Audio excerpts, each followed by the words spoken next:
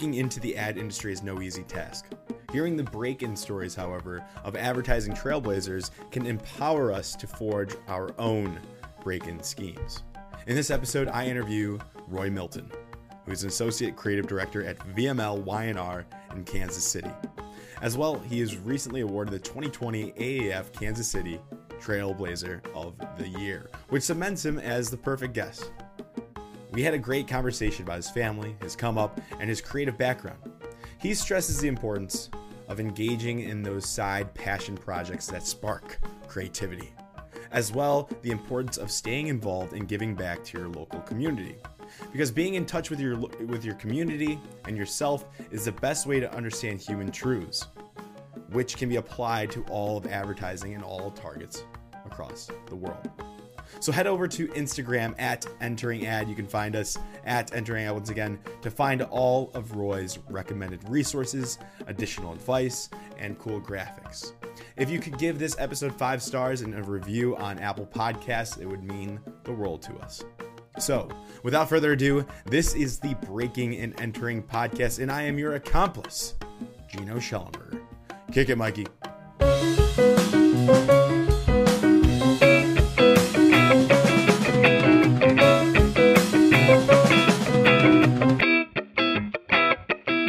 Roy Milton, welcome to the Breaking and Entering podcast. How you doing? Good. Thanks for having me. I'm excited to be here and to talk with you. Cool. Well, we're excited too. Associate Art Director. Is that correct?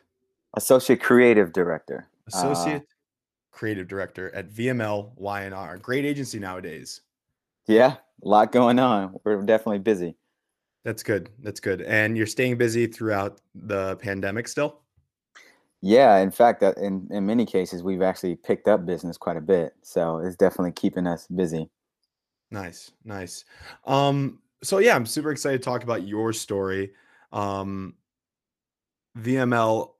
and Y&R were two separate agencies. At one point, they combined, they merged, and now they're like this super agency out there that I'm sure a lot of students know about. You guys were, I know, Ad Age talks about you guys a lot. I got a copy here.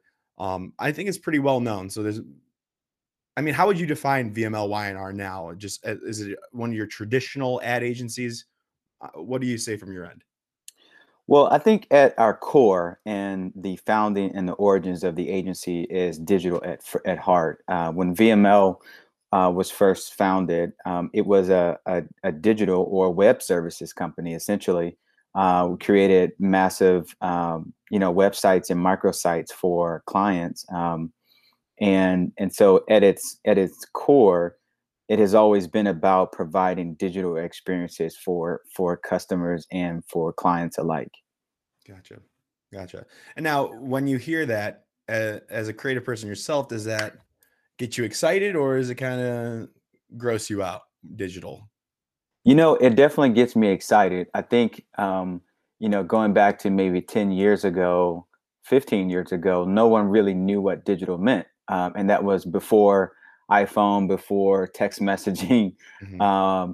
So it was a big unknown. It was like, well, what is this digital thing? And seeing the transformation in the last, decade or more has been exciting. Also, it has been, a new challenge. Everything is a new challenge because behaviors of consumers and people are changing. So it's definitely something that no day is alike, and it continues to evolve for us.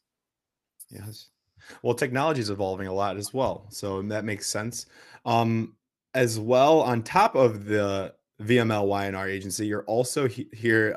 I see you're involved in the AAF. You want to touch upon what role you are in that? Yeah, absolutely. So I'm really excited about that. This is my first time being on the AAF board here in Kansas City. Nice. My role and desire for joining the board was 2 reasons. One, I wanted to do what I could to get involved in the local community here in Kansas City and help bring about change, and to build relationships, build connections here in the city and in the community.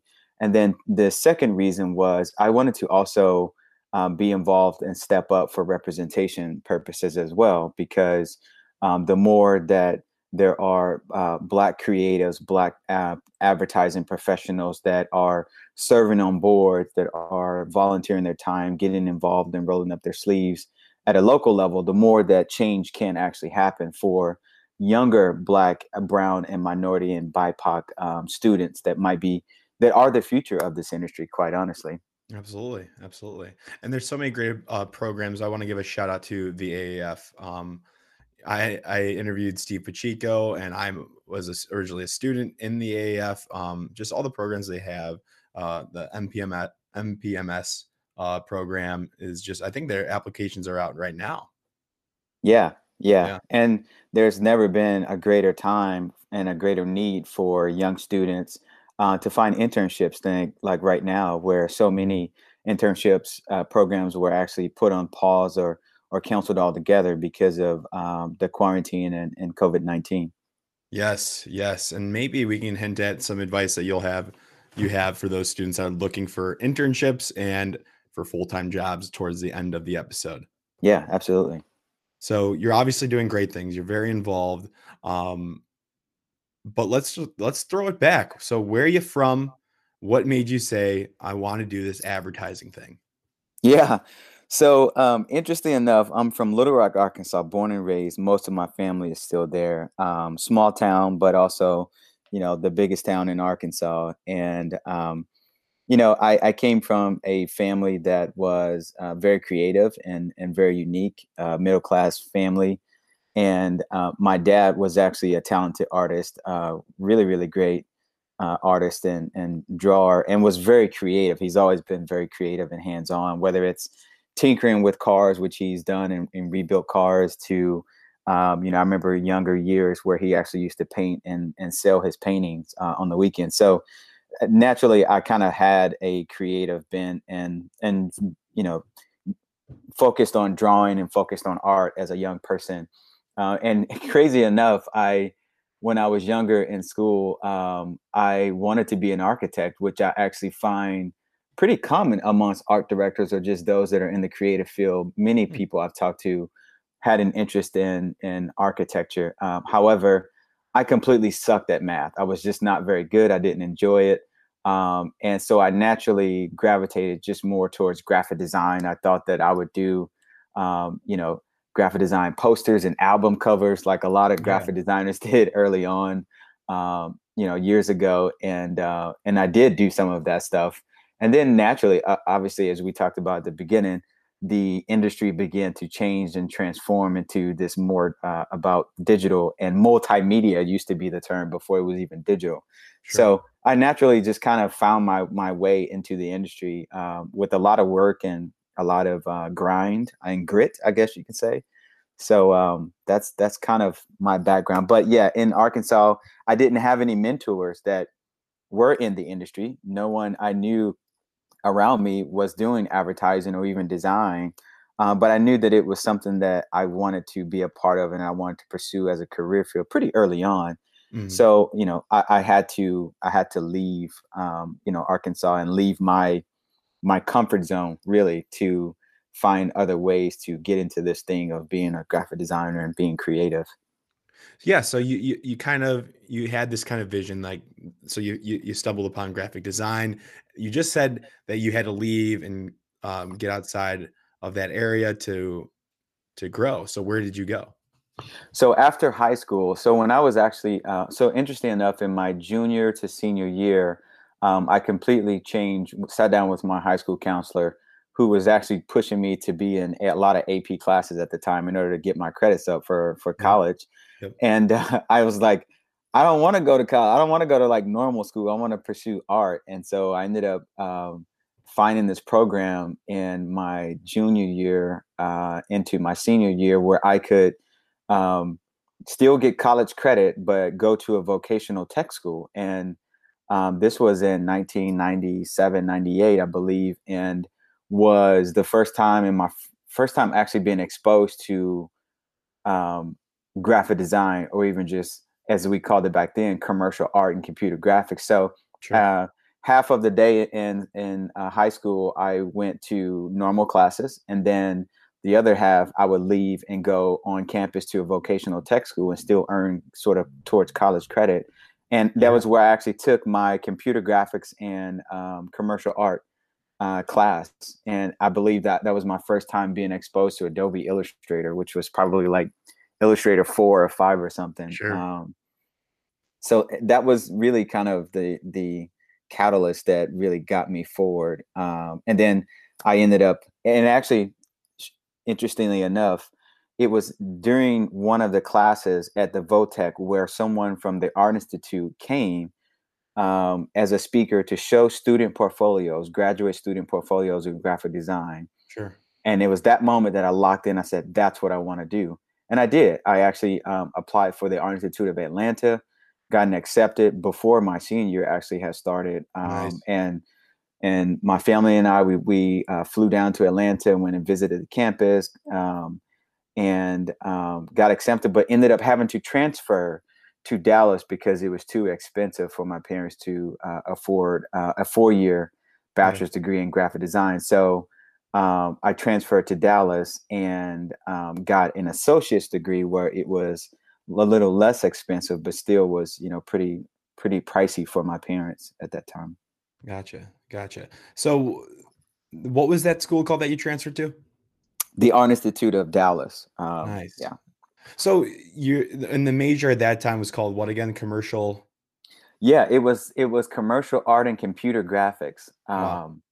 Yeah, commercial art and computer graphics. So we learned to draw, Bezier curves and all those things and do, compositions and of graphic design. And we were high school kids essentially. And most of us did not take that class very serious. But for me, it was something that I knew that I wanted to pursue, even though I didn't know what that looked like because there was no one around me doing Right. it. So I really just kind of had to set a path and just go on it, even though I didn't know what that would look like. Right. And you kind of put yourself in environments that were similar and would foster that creativity. Those student portfolios is what really drew you in, huh?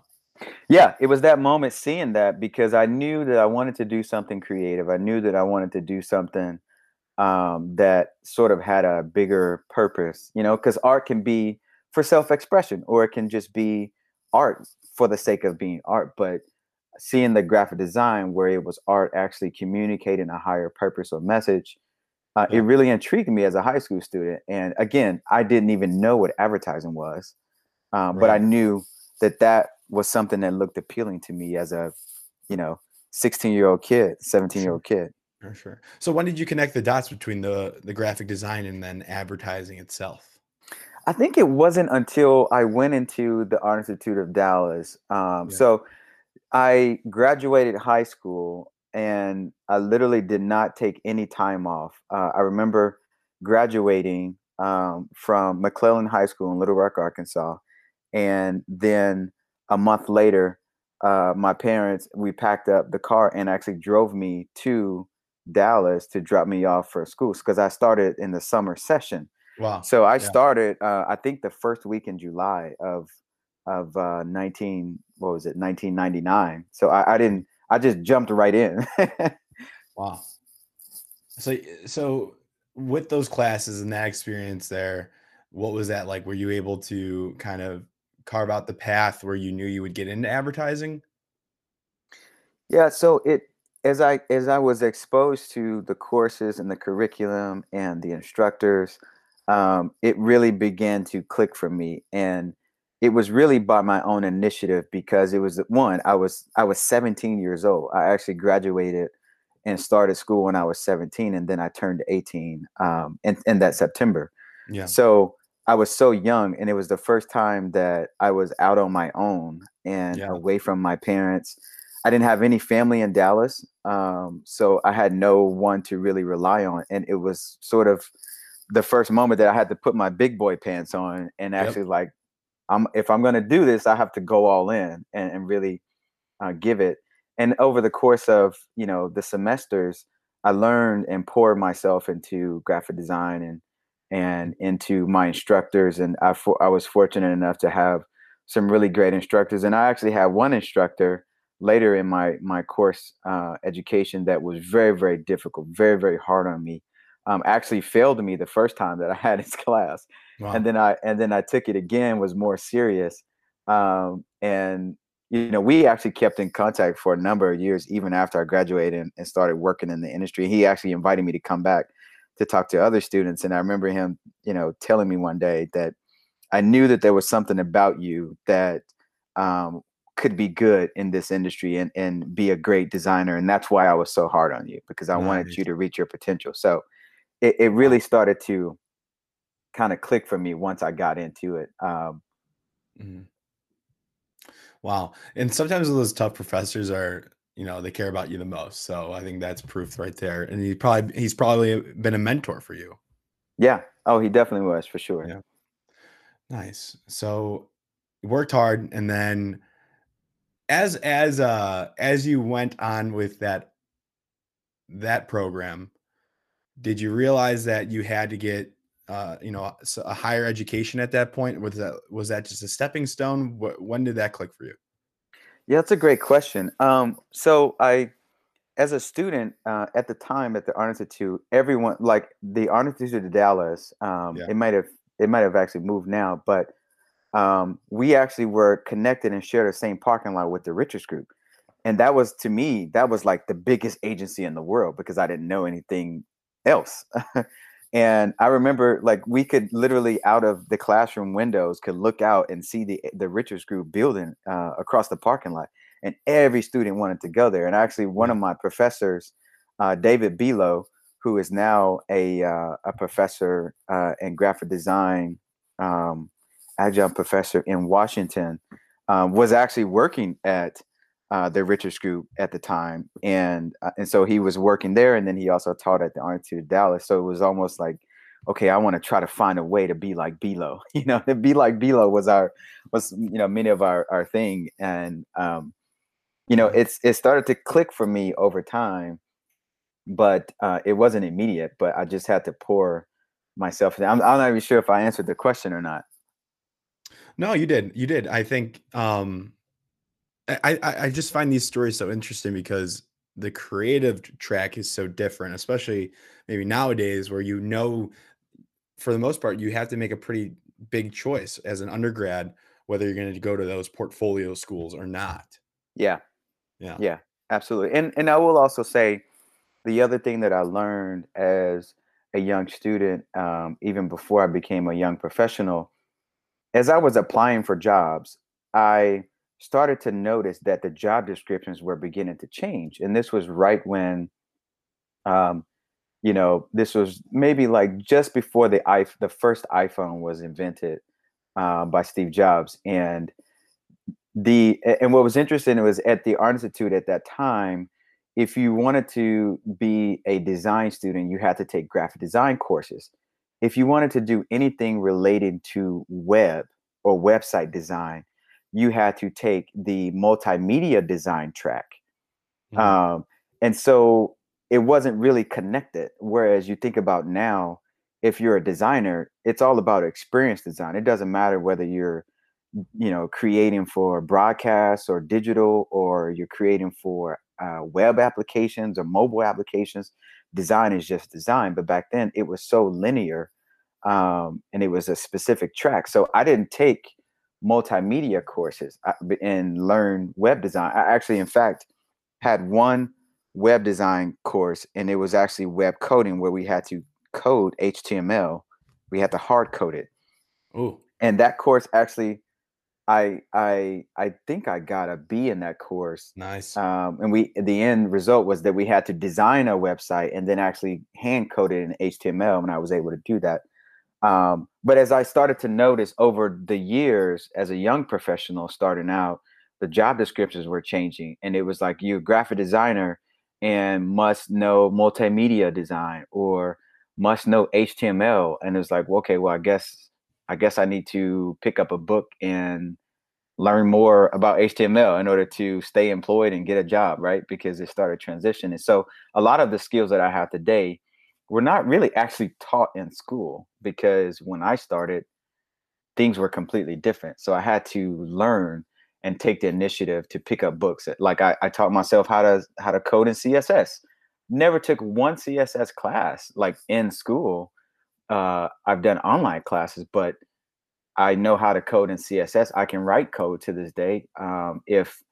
And I can speak and help with developers that are working on projects because I'm kind of self-taught in a lot of things. That's probably super useful for today. I mean, in general, I'm sure that's helped you a lot in your career, being able to speak to the code and the design of everything. Do you recommend students do that today if they have that option? Yeah, and I've had mentors that have spoken to me about being a like you want to be a T, like the letter T Yeah. as in Tony. You want to be a T-shaped person Right. where you have experience and skills in a lot of different things, but you might have that one thing that you go, vertically deep down in. Like you might be one of the go-to experts for, but Right. having knowledge and information and experience in a lot of things can help out in so many different ways today. What would you say in the T sense? What's the depth, the skill that you have the most depth with or in? That's a really good question. I think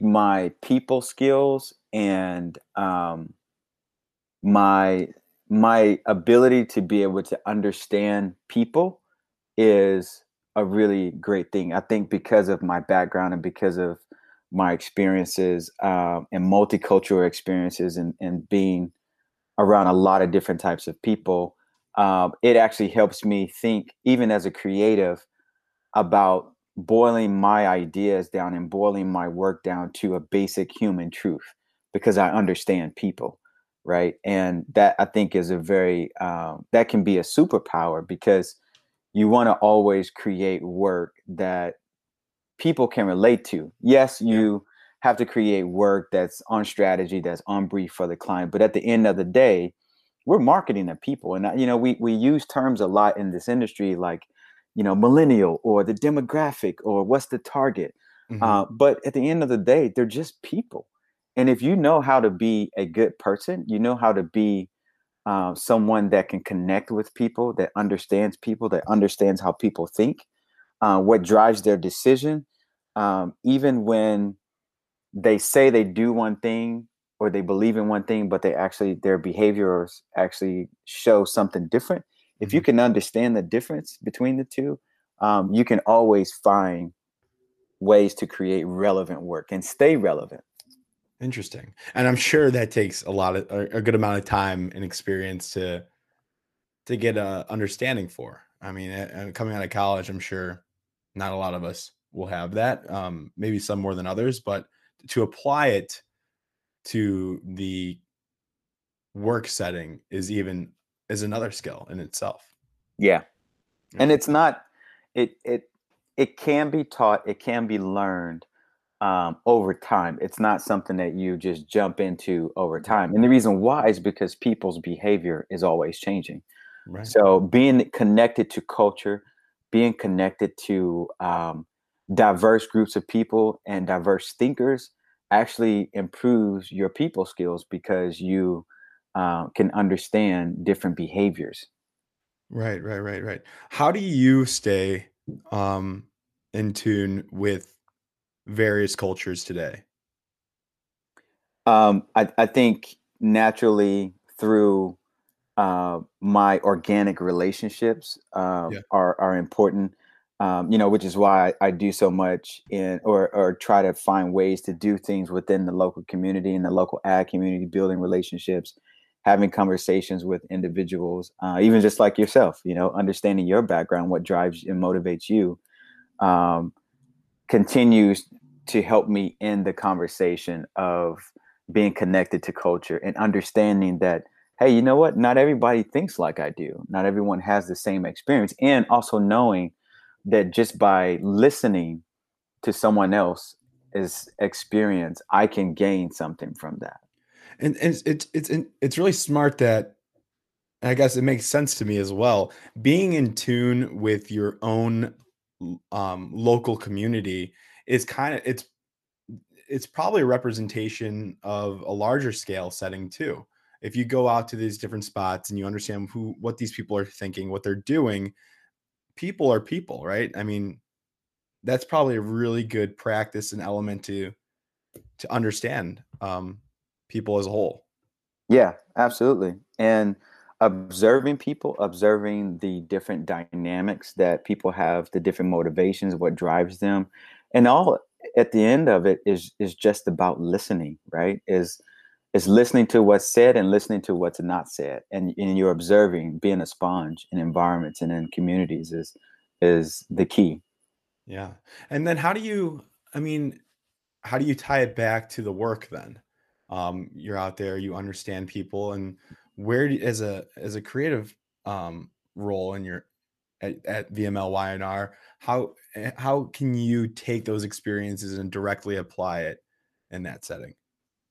That's a good question. I was actually having a discussion with a young graduate student yesterday who was a part of the Where Are All the Black People conference, which is a conference that is about shining light and exposure on young Black talent that is trying to break into the advertising industry. And the advice that I had given her was be authentic, be yourself, and whatever you do to find inspiration that fuels you as a creative, it will find its way into your work in some way or another. I met a young lady once before that she was Japanese, and so she was a fantastic art director, but she had a side hobby of actually hand carving these little miniature dolls and little miniature elements. Hmm, And so the practice of doing that, she eventually ended up having a online Etsy store, sold it, right? nice. And um, was able to do amazing work. I think she used to work for either AKQA or RGA. I can't remember. Yeah, yeah. Um, but finding the things that inspire you as a creative, because it could be whether you crochet, whether you paint, um, whether you make music. A lot of my friends in Austin that when I lived in Austin, Texas, we had a bicycle group where we all used to ride road bikes together, and our group was pretty large. I think there was an average of about 20 to 30 of us that would ride 2 times a week on Nice. Tuesdays and Thursdays. And what was so interesting was most of the people that rode with us were in the creative field. They were designers, they were art directors, they were art buyers, they worked in agencies, they were account guys. There was even a guy in our group, a writer that was a lawyer, but he was a copyright lawyer. So he Ah, dealt a lot with creatives who were trying to establish copyrights and trademarks and patents for things. So, you know, whatever you do as a creative that fuels you, that keeps you energized, those things actually can find its way into your work and actually give you that inspiration that you need. what about maybe sneakers and customizing them? Oh, that's huge for me. I mean, Yep, yep. I always loved sneakers as a kid. I think what the reason why is, when I was a kid, um, growing up watching Michael Jordan play and wanting to own a pair of Jordans, they were too expensive for my parents, and so I ended up, in the fall and the winters and even in the summers, I used to mow people's lawns or rake leaves to save up money to buy my own sneakers. Um, and I've always loved that, and that kind of gave me a connection to it. And now, obviously, I'm a sneakerhead and collector and buyer, buy sneakers. And then I've always loved to draw and paint. Right? I've There you go. painted. There's lots of pieces of artwork in our house that I've painted. I've painted for family and friends, and those two have merged in my life in the last 3-4 years, where I actually restore sneakers that are old or vintage collectibles. I restore them, or I customize sneakers too. So I'll buy a sneaker and actually change the colorway to it or put a theme on it. Nice. And so that even that finds its way into my work. So Yeah. I think a lot of the side hobbies we have and our passions really can somehow influence the work we have in the office. What's your favorite Jordan shoe? Ooh.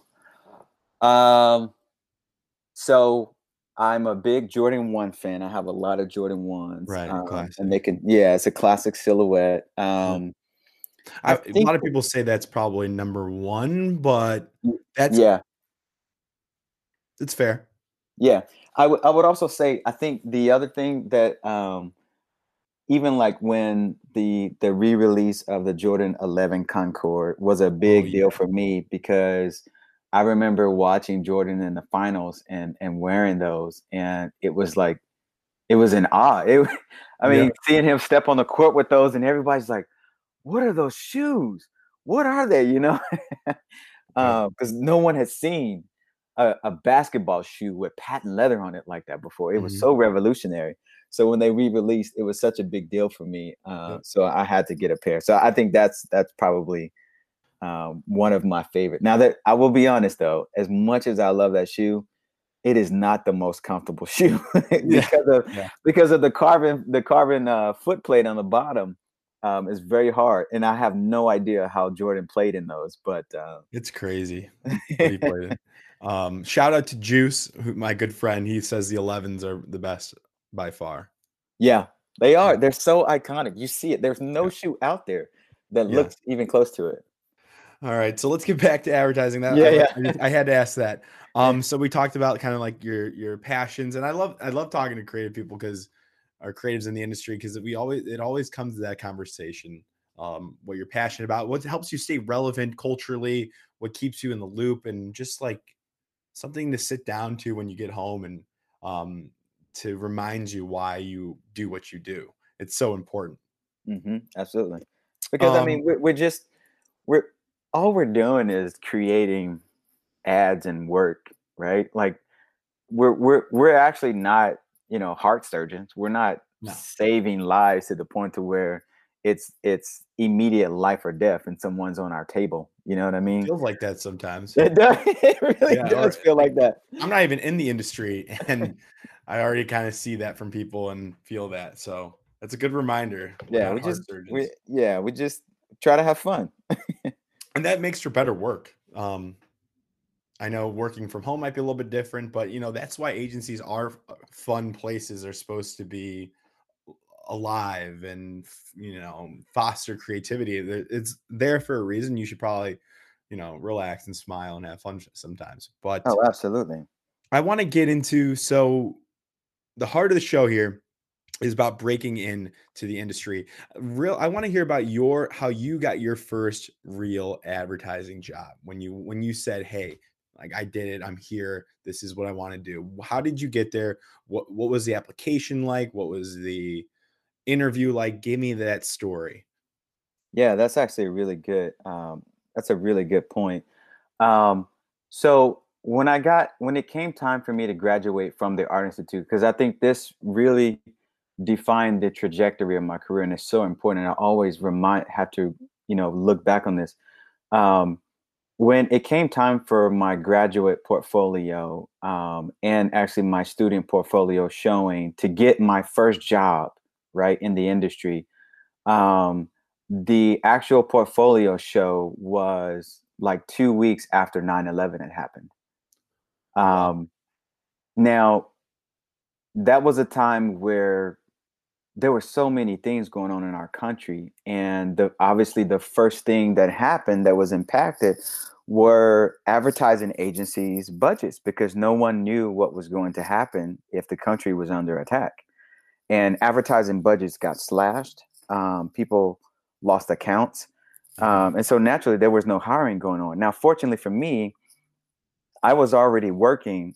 This wasn't advertising, but I was working a third shift job at Auto Trader magazine in the HEB area in Dallas Fort Worth. And so after going to class in the day, I would go to work at night. And my job, for anybody listening to this, you don't always start off at the top. It's going to be a grind to get to where you want to get, Yeah. but you have to stay focused.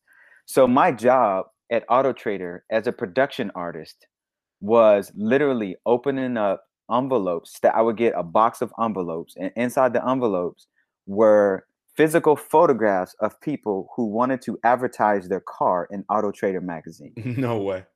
And in that was not only just a photo, but then it was an actual handwritten, hand filled out form of all the details of their car. My No job way. as a production artist was to take that and to digitize that. So I would actually open up the envelope, set the form to the side, physically scan the photograph um, on my scanner that was attached to my computer, import it into Quark Express, and then I would hand type the details of the car into the layout template for the magazine. And every night, as all of us who were production artists, we had to assemble so many pages of each Auto Trader magazine of the title in order to get it proofed, and then from proofing to go to actually the other side of the building, which was the press, to actually start printing the Right. magazine and assembling it together. That's And we did that crazy. nightly. So that was my first job as a graphic designer. From that, I actually Yeah. I held that for a while until 9/11, where people were starting to think about hiring, and I couldn't get a job. So I actually ended up moving into I went nonprofit, and I worked at my church, which was a mega church in Dallas, Texas, Sure. uh, 7 or 8,000 member church, and they had their own marketing department. So I worked in the marketing department as a graphic designer. Eventually, worked my way up to an art director, to a senior art director, to eventually actually being the marketing director for a short period of time before I left there and went back into publishing to work for Fort Worth, Texas magazine as an art director. And so in nonprofit, I worked in nonprofit for almost 7 years. So, Uh, that church had its own like in-house agency. yes, I mean Wow. it was about an 8,000 member church, Okay. That over makes a sense. hundred different programs. Right. Right. We Right. we actually my job as the marketing director, we actually published a quarterly magazine, like a full Nice. page colored magazine. Yep. We actually had published authors that wrote content and stories and different things in the magazine. So that was all coordinated. We actually end up establishing our own print shop in house as well. So we Oh, had a nice. contract, and we had several printers in house where we could print, because we were spending so much money contracting and printing out, whether it was like service programs, brochures, posters, all these things. So we actually ended up signing a contract to bring in machines and brought There you in go. part-time staff to print stuff in house. That's legit. Um, yeah, yeah. And at that time, I was probably 20 years old, 21 years old. I had a marketing budget of like $200,000 to $300,000 a year that I had to manage Wow. and apply for every year. I mean, it was crazy, but it was a That's lot of young. fun. And yeah, I was young. I learned a lot. I learned so much in that role. Yeah. So I did that, and then I went to Fort Worth, Texas magazine, and as an art director, and did publishing there, photo shoots of styling Sure. for our fashion and editorial. And I mean, I just didn't have a normal path into advertising. And then I moved from that to my wife and we moved to Austin, Texas, and I worked for a casino and gaming agency, their small agency in Austin, Texas. And we did casino marketing and advertising and web design for casinos and gaming and hospitality. So we had like, Choctaw casinos. We had casinos in Washington that were clients. We had, Hyatt Regency Lake Tahoe was a client.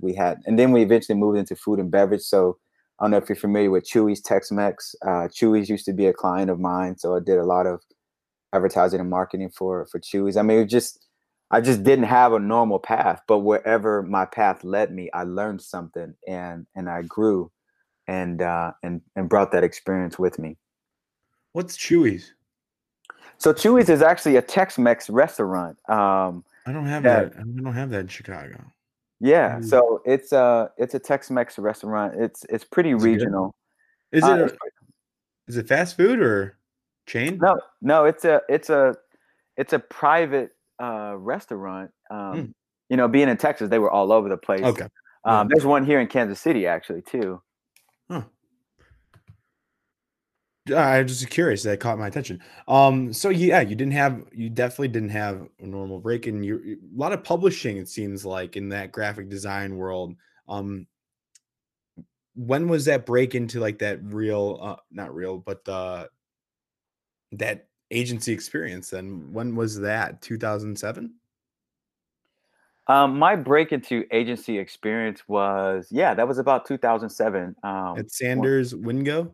Nah, No, y yeah, that's a Sanders Wingo was actually my first major client because we were, and that was also my first experience into, multicultural marketing and advertising as well, because we were the advertising, agency, the African American agency of record for AT&T. gotcha. And the agency historically had other accounts as well, like State Farm Insurance. Big ones. Minnie Cooper was Yep. a client and an account. But then we also had a office in El Paso, which was actually the originating office, and so we did a lot in the El Paso area, and that stretched across healthcare, um, utilities, some other businesses. I mean, it was just quite a bit. But by nature, it was an agency. Even just how it was formed, by Bob Wingo and David Sanders, was really kind of an enigma at the time. Very unique. And the agency was always very entrenched in culture, whether it was Latin X culture or African American culture, and they continue to do that today. Nice. And then when did you leave there? I left Sanders Wingo in when I came to Kansas City here. Mhm. So that was 2017, I believe. Gotcha. Yeah. Gotcha. Okay, good. Then, so obviously now you're at VML Weinar. You're doing big things there. It's one of the biggest agencies in the world right now. That's WPP, am I correct? That is correct. Okay. So part of the largest holding company in the world, I'm pretty sure, Yeah. for advertising companies. Um, so and now you're also tied into the AAF, which is hits home to me and a lot of my audience now. So I think this is probably the most important part of the episode is giving back that experience now that you have and that advice from that experience to the listeners. hmm Um, you mentioned that uh, you kind of were going through that portfolio review through a time that was post 9/11, like right after, right? You said like 2 weeks. Yeah. Yeah. It That was fairly recent after that. Yeah, and advertising is kind of a finicky industry where if it's kind of like the first to go to a lot of businesses, if it can be one of those first on the chopping block Absolutely. when organizations are threatened financially, and especially with COVID. Not so much. I don't know. I don't. I'm seeing a recovery. It's gradual now. When I started this podcast a couple months ago, it was real tough, but it seems to be recovering a little bit more now. But it's not the right now it's not the best time to be a student or to be a recent graduate. I know a lot of my friends and are struggling, especially those that are in the creative track trying to break in. Right. So just with all the experience that you have being at such a great agency with great clients that I don't know if we're allowed to talk about, but I see a list here that are just fantastic. Um, what advice do you have for them? What should they be doing now to break in? That's a great question. So I think one of the most important things in building your network is, you know, what as an industry, one of the things that I've noticed and that we've always been about is, having people that can vouch for you, right? And that can be very difficult and also very daunting at times. Is that if you're new in the industry and you don't know a lot of people in the industry, you don't know a lot of creative directors who are looking at books by name or even by personal relationship, you can kind of feel like you're just another name on a piece of paper. But I think the most important thing is, connect with people on LinkedIn. I've said to students here recently is that with the cancellation of many internship programs, where students were hoping this would be their shot, their big break. Yeah. Connect with someone on LinkedIn, like you know, offer to, see if they're interested in a 15-minute virtual coffee. Virtual coffees, are becoming the new norm in a sense, Yeah. because as a creative director, you're busy, you've got projects, you're on deadlines, and you may not have an hour to devote to talking to someone who might be a potential candidate. Mhm. But it's a little bit easier to commit to 15 minutes, to have a 15-minute conversation, virtual coffee, to take a Yeah. look at someone's book, right? And give them career advice. So Cool. the personal relationships are important. Connecting with them on LinkedIn, and not just connecting with them, but actually uh, making it personable to them and to their experience, so that they know why you're reaching out. That's really important. Um, Getting involved in your local community is also important too. Huge. Huge.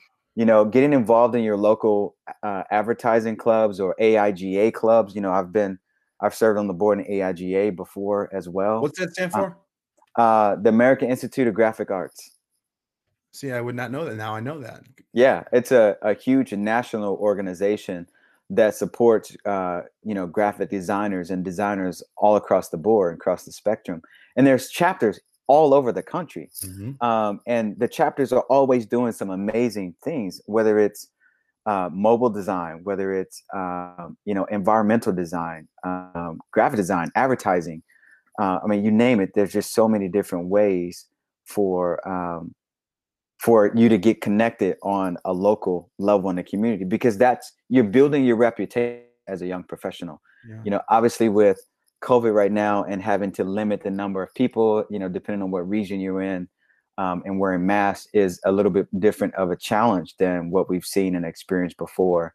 But going to and showing up at events, even now, being a face on a Zoom, conference, Sure. making yourself known is extremely important. And then ultimately, at the end of it all, continuing to push your work. One of my friends and mentors actually was the founder of the Austin Creative Department. Will Chow. Will Chow was a creative director, group creative director at GSD&M. Has done some amazing work over the years. He now is the I think global design director at Whole Foods Market now. Nice. But when I was in his class, and when even just over lunches, that we've become friends, Will would always tell me, find the human truth, because if you can find the human truth in your work, if it's true for you, it can be true for everyone, because you're a human too. And so that's always stuck with me. And then he's also told me over my years, very pointedly, take care of your book. Mhm. Take care of your Sure. portfolio, Yeah.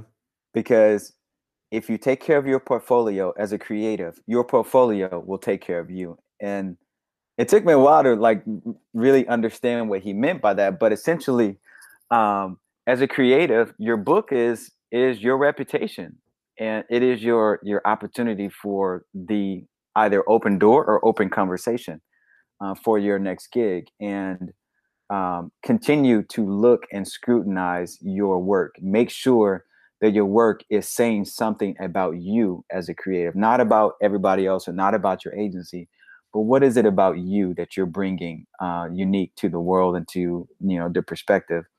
And if you continue to perfect your book, because your book is never done, Yeah. um, you continue to perfect it, you continue to add work to it, and you continue to grow your skill, you eventually will get to a point where your book will take care of you, where people will eventually know your name and know and see your work and what it means and the quality of it. Yeah. And they'll just come to you. They're like, hey, we're looking for an art director. We're looking for a senior copywriter. We came across your book. We came across your work. And, heck, promote yourself on LinkedIn too. Like, Yeah. let Get the after world, it.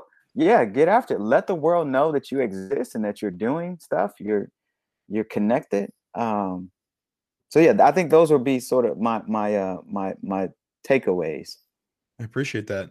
Um, any just maybe like you're on your computer now, any like bookmarks that you have of like websites or blogs or anything that you follow. It's okay if you don't know them off the top of your head now, but we want to know the things that industry professionals follow. So as students and recent grads, we can follow those things to keep ourselves up to date. We can also include those in a graphic. But if any of the top of your head that you find yourself scrolling through when you're at home? Yeah, I mean, I'm always looking at the CAN's website, because what I look at through CAN actually shows global work and global perspectives, and diverse work. So I think that's important. I'm always looking at Adweek too. Sure. Adweek is important. I look at Medium as well. Medium is a good source for content, whether it's news related. I mean, it could be politics, it could be product design. Uncrate. I like the style of the work and the products of Uncrate. Like it's also, a lot of it is just so drool worthy. It reminds me, and it could be the most craziest thing from, I've seen Uncrate, an article on a handcrafted axe, right? It's just an axe, but the way but it draws you in, and the way it's photographed and the way they write about it. And by the way, that axe might be $300. You're thinking like, oh man, I really want to get that. No, and then you kind of think like, maybe I can buy that. No. Yeah. No, you don't need a $300 axe. Like, right. Yeah. I'm at the website. I know exactly what this is. I've seen this. Yeah. Yeah. But you look at it and you think you do. Mm-hmm. Yeah. Maybe I do need this $400 puffer coat. Yeah, exactly. $645 I'm looking at right now. Yeah. Wow. Exactly. I look at XXL too. XXL. What was that? XXL. It's a magazine and, digital content. I mean, it's music, it's fashion. Hip-hop, it's hip hop. And honestly, hip hop has always driven so many other aspects of our culture, whether it's sports, whether it's fashion and sneakers, whether it's music, whether it's product. Who had the best freestyle then? Freshman? Yeah, exactly. Exactly. I thought, who do you think had the best one? I can't even think of the top of my head. I love watching those though. Yeah. I mean, it depends on, I think with freestyles, it depends on the artist, and it depends on even just your genre of hip hop, because even that is so unique, I mean, the 808 beat is so wide. Do you like, are you a Drake fan, or are you, I like Busta Rhymes, right? Like the East Coast rap, and De La Soul. And I mean, there's so many others out there that, well, if you got a playlist that you have, we can share it as well. Yeah. I follow some really interesting playlists, some good playlists too. Well, cool. Then we can include any other resources that you have. I'd just email those over to me. What's the best way for our listeners out there to reach out to you, say hello, connect? Is it LinkedIn? Yeah, you can connect with me on LinkedIn, Roy Milton 2, the number 2. I put that in there too, because I am a junior or a second. Mm-hmm. And it's a way to, I guess, establish my own identity, apart from, because you can have things mixed up with your parents if you're a junior. Sure. So I've always used the number 2 in sort of my branding. But yeah, LinkedIn, Roy Milton 2. I'm also Roy Milton 2 on Instagram as well. If you're into sneakers and fashion, hit me up there. We can definitely message and double tap on one another's photos. Yeah. Well, thank you for taking the time today to speak with me on the podcast. I think that we'll wrap it up there. Awesome. Thank you. I'm glad to be here. Thanks for having me. No problem.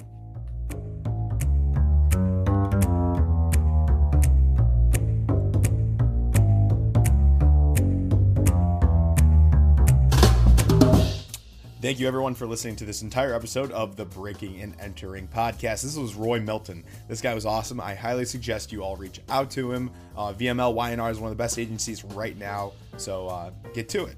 Got to do my shout outs. Mikey Malarkey is our audio technician. Buchan Zhang is our creative director, Audrey Nussbaum co-host, Kyle Moore, our strategist, and of course, the Midnight Oil team from the University of Illinois. Thank you all. Can't do it without you. We will see you all next week with another amazing guest. Bye-bye.